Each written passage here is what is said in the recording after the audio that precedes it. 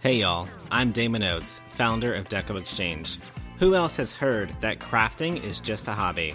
I turned my love of crafting into a thriving multi-seven-figure company, surrounded myself in an amazing community, and met some amazing business owners along the way.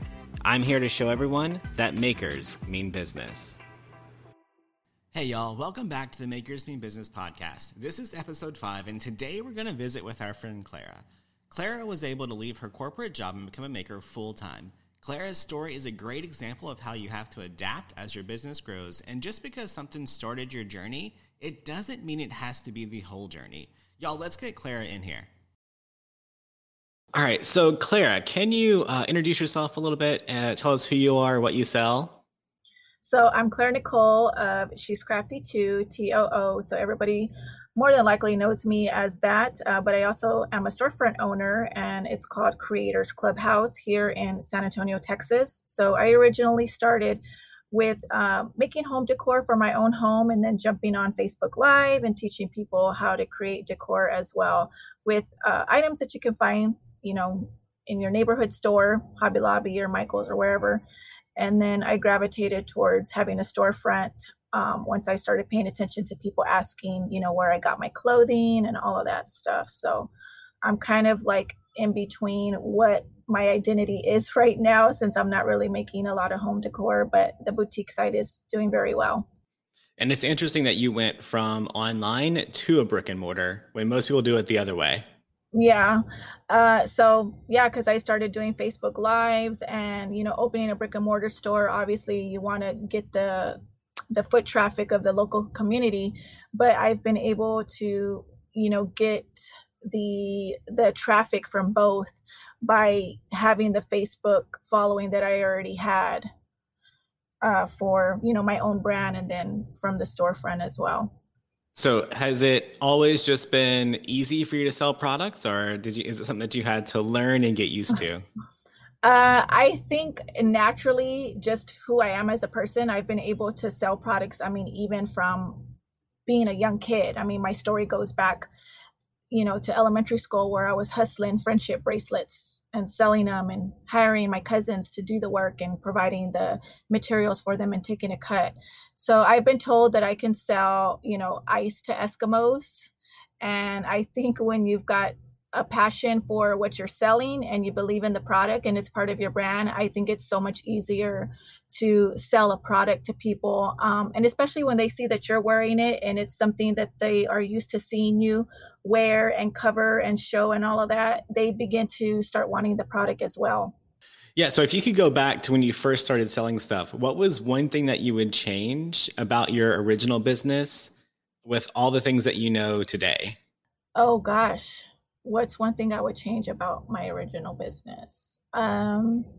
Just not being, I mean, at some point you start not being scared, but I think I was still scared in the beginning to really show people who I was and all of that, kind of hiding out in the stores, because back then when Facebook started, we didn't know if we were going to get told to leave a store or whatever, but just building relationships with those stores that we were promoting, also their companies as well, saying, hey, we're going to use those products and stuff.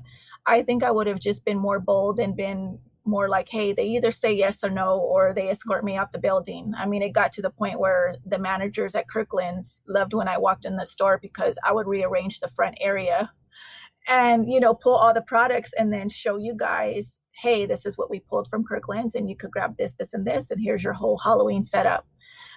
So I think that's what I would, change, is just don't be scared. The worst that's going to happen is you're going to get a no, and know what your brand is and who you're trying to sell to. And don't shift your business unless that's where you're really going, not to just be doing what everybody else is doing.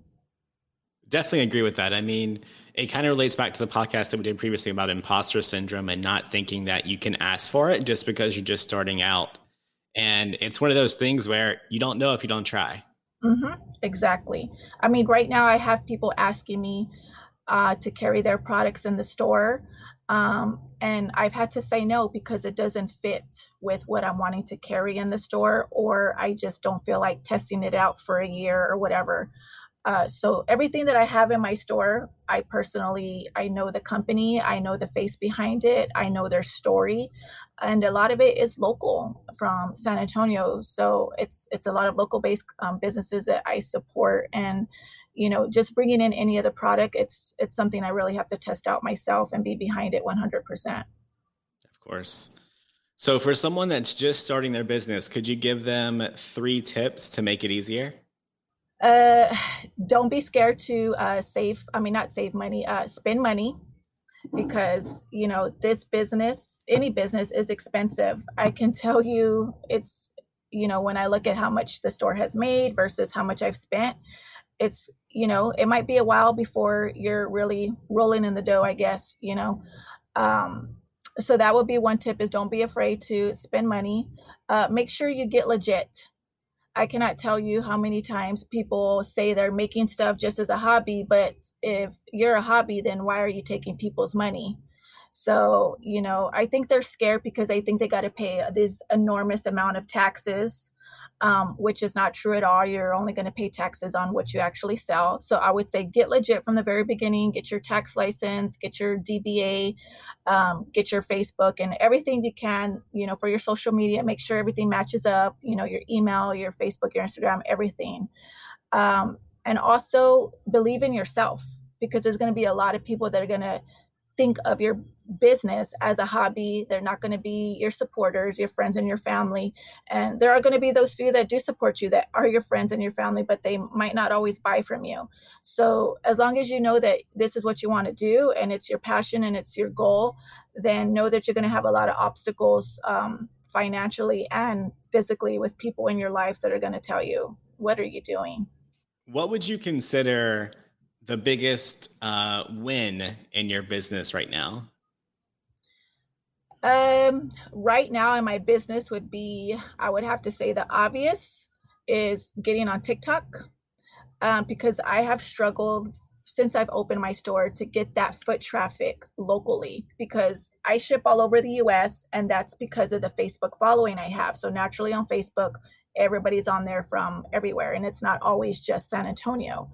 But my business, the storefront, has sustained itself because I've been able to ship all over the US, but it's getting people to come physically into the store that pass by it and they don't think it's a church. They don't think it's the old thrift store that it used to be. So going on TikTok and doing that video that kind of showed, my story of how I left AT&T and pursued my dreams. And, now my business is where it's at. And literally putting on that one piece of paper that I have a boutique in San Antonio. I cannot tell you since the past 7 days how many people are coming in from the community that live around the corner, that live 2 streets away, that live, across the highway. And they never knew I was here. So I think that's the biggest win right now is getting that local traffic from San Antonio that I've been really, really trying to pursue for the past year and getting them in the door is that TikTok video. So on that TikTok video, I said TikTok, TikTok. and that TikTok video, did you put a hashtag of San Antonio or something so they knew it was local? I don't think I did, but on one of the sheets of paper that I used to tell my story, it did say San Antonio. San Antonio. Yes, Okay. and a lot of people are commenting, "Yay, the 210," or "I'm in San Antonio," or "I'm in the little suburbs around." And like I said, since I started my TikTok 7 days ago, I'm asking people, "So how did you hear about the store?" And they're like, "We found you on TikTok." And I'm like, "Wow, it's literally all TikTok right now." That's crazy. Hmm. Are you seeing a spike in your Instagram or anything like Yes. that from TikTok? Yes, all my social medias, they're all connected to my TikTok. So I have my Instagram for the She's Crafty too, which was my original brand, and the Creators Clubhouse. Those are all connected. Also the Facebook as well. I have that in the bio too, that you can also follow me on these Facebook pages. So I've seen all my social medias go up. My Shopify is getting a lot of traffic. I'm getting a lot of orders every day that, wasn't the norm. So the TikTok has really increased sales all over the place to where we're ridiculously busy. So do you have any new big surprises on the way or any big changes coming to your business soon? Um, Damon, I honestly don't even know what's going to happen tomorrow. But I do, I would like my business to eventually be where maybe I have a warehouse for product, and I'm not storing it here on, shelves. I think once I start doing a lot more Facebook Lives and being consistent with the schedule of here is our Facebook Live schedule for the week, it's 3 times a week, and people get used to that.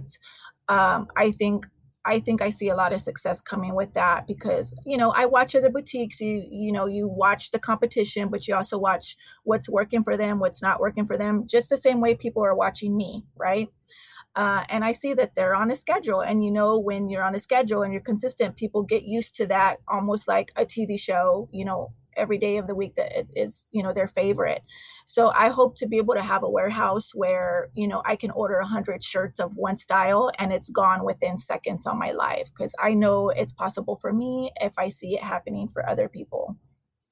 Yeah, I mean, one of our really good friends has an online boutique and she does just what you're talking about. She just has a warehouse behind the scenes and she sells out like that. So it's totally doable. Yes. I see people that don't even have storefronts, and they're just selling out of their living room and it looks like a boutique. So if a listener wanted to find out more information about you or your products, where's the best place to find you online? On Facebook, they can find me on 2 different places. So Clara Nicole, she's Crafty Too, TOO, and Creators Clubhouse is the storefront.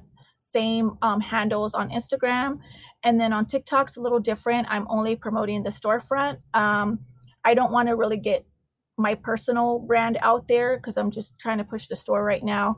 And on there, they're going to see the life of the boutique behind the scenes of what it is to be a store owner, an employee, Luna Baluna, the store mascot, so we're always trying to incorporate, as funny as the skits might be, we're always trying to incorporate the clothing and items that we have. So they can find us on TikTok there as well under Creators Clubhouse SA to see the behind the scenes of a store.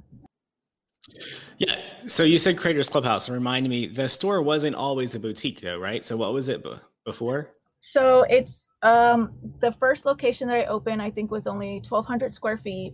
So that it was like a closet. Yeah, it was like maybe your closet, but it was supposed to be where I was going to have classes and where I would do my lives, and basically to get out of my house, because as you know, it's very easy to have ribbon explode in your home and mesh and everything, right? So I needed to get out of my house. And I started out with t-shirts first because I always wear cute t-shirts, that are motivating. And so people started asking, I decided, well, let me just start carrying t-shirts, a little bit of jewelry here and there. And, product, of course, ribbon and stuff like that. But I outgrew it by the end of the 1-year contract. And then we moved into our current location, which is 2,500 square feet. It took us 6 months to remodel, but we were still selling out of it. And so the original idea was to have it as a boutique, but also as a DIY place where people can book classes, maybe even have their, girls party here and, do a sign class or do a wreath class or whatever. But that, with everything that happened so quickly, within 6 months time, it's like, hey, the world's shutting down, So we haven't been able to have classes or anything. And I honestly don't know what the direction of the store is going to be, 2 weeks from now, a month from now. The store has transitioned to where you can obviously tell that there are no more tables to design on except my table when I want to do a live. So, and I think that's just me personally gravitating towards being a full-blown boutique, but also still being able to attract my audience as the original me, which is, still doing decor and all of that on a Facebook Live or a TikTok Live, which I haven't done yet, creating something. Yeah, so I think that's important to just point out, because all of our businesses, as we grow, shift a little bit. Just because we have this original great idea doesn't mean it's going to be our always idea. Mm-hmm. Like, I'll never forget saying I'll never sell supplies, and now we have 15,000 square feet of supplies. Yes. I think it's important to, like I said, stay true to yourself and don't just pivot your business because that's what everybody's doing. I've seen people try to sell clothes because everybody's selling clothes, but I'm able to model my clothes. I'm able to touch the product, and feel it and know the quality and tell people this is how it fits, if it's, bigger or smaller or not true to size or whatever. So I think it's important to, still stay true to yourself. And if your business is going to pivot, people can tell that that's a gradual, people can notice that in me right now. Like, Clara, are you ever going to make wreaths again? I'm so happy for you that you're doing this, but we missed that side. But they've noticed the change in the shift in the business, and they're going along for the ride. I think what's important that you've shown, though, is you did stay true to yourself. What you're selling today is what you wore when you built your personal brand. So it's not like you shifted to something completely different as a money shift. You shifted into what you love and what you represent.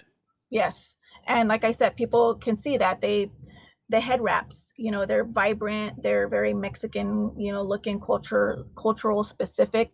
And you see that all throughout my store. My store is very colorful. The products I carry are very colorful. They're very fun.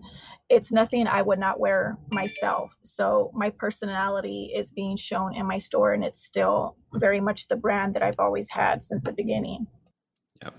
All right, Clara, I have one last question for you.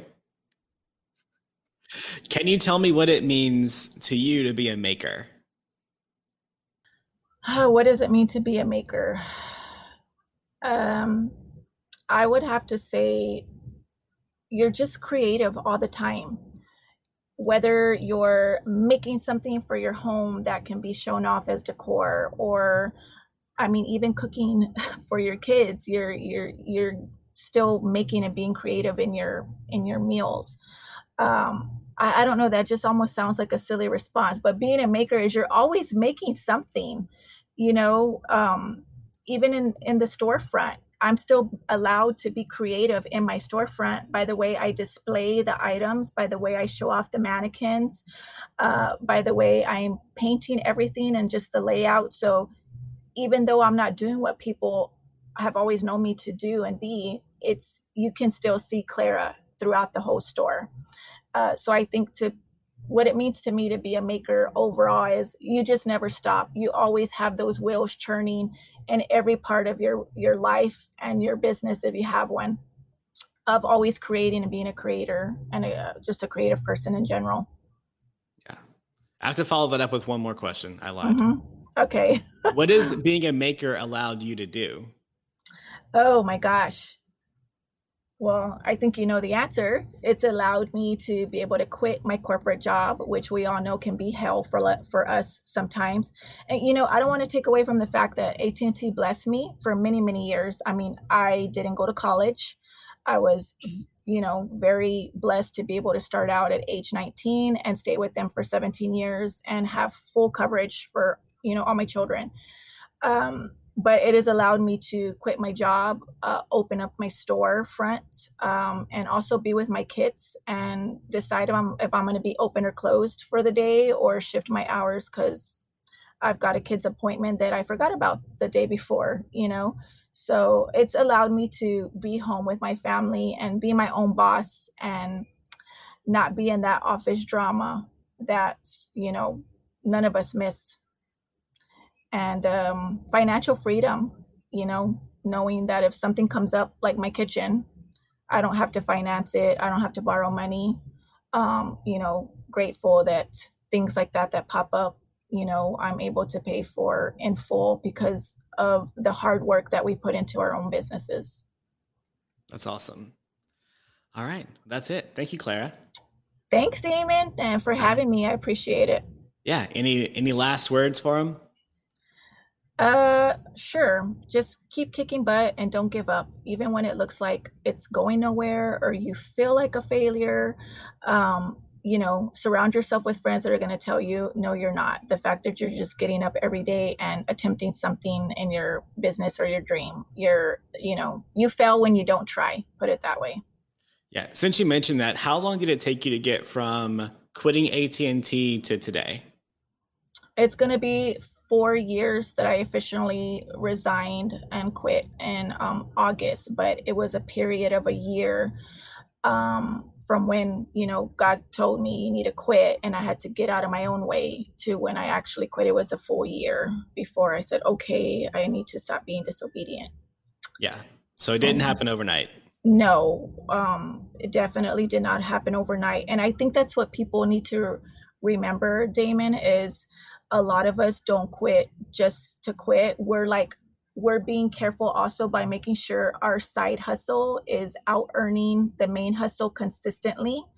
And we're walking away with some type of a cushion or an assurance like this business is taking off. Imagine what I could do when I put, 40 hours into it versus, what a full-time job is taking from the side hustle. So yeah, it proved itself over time before I quit. All right. Well, thanks, Clara. Thanks, Damon.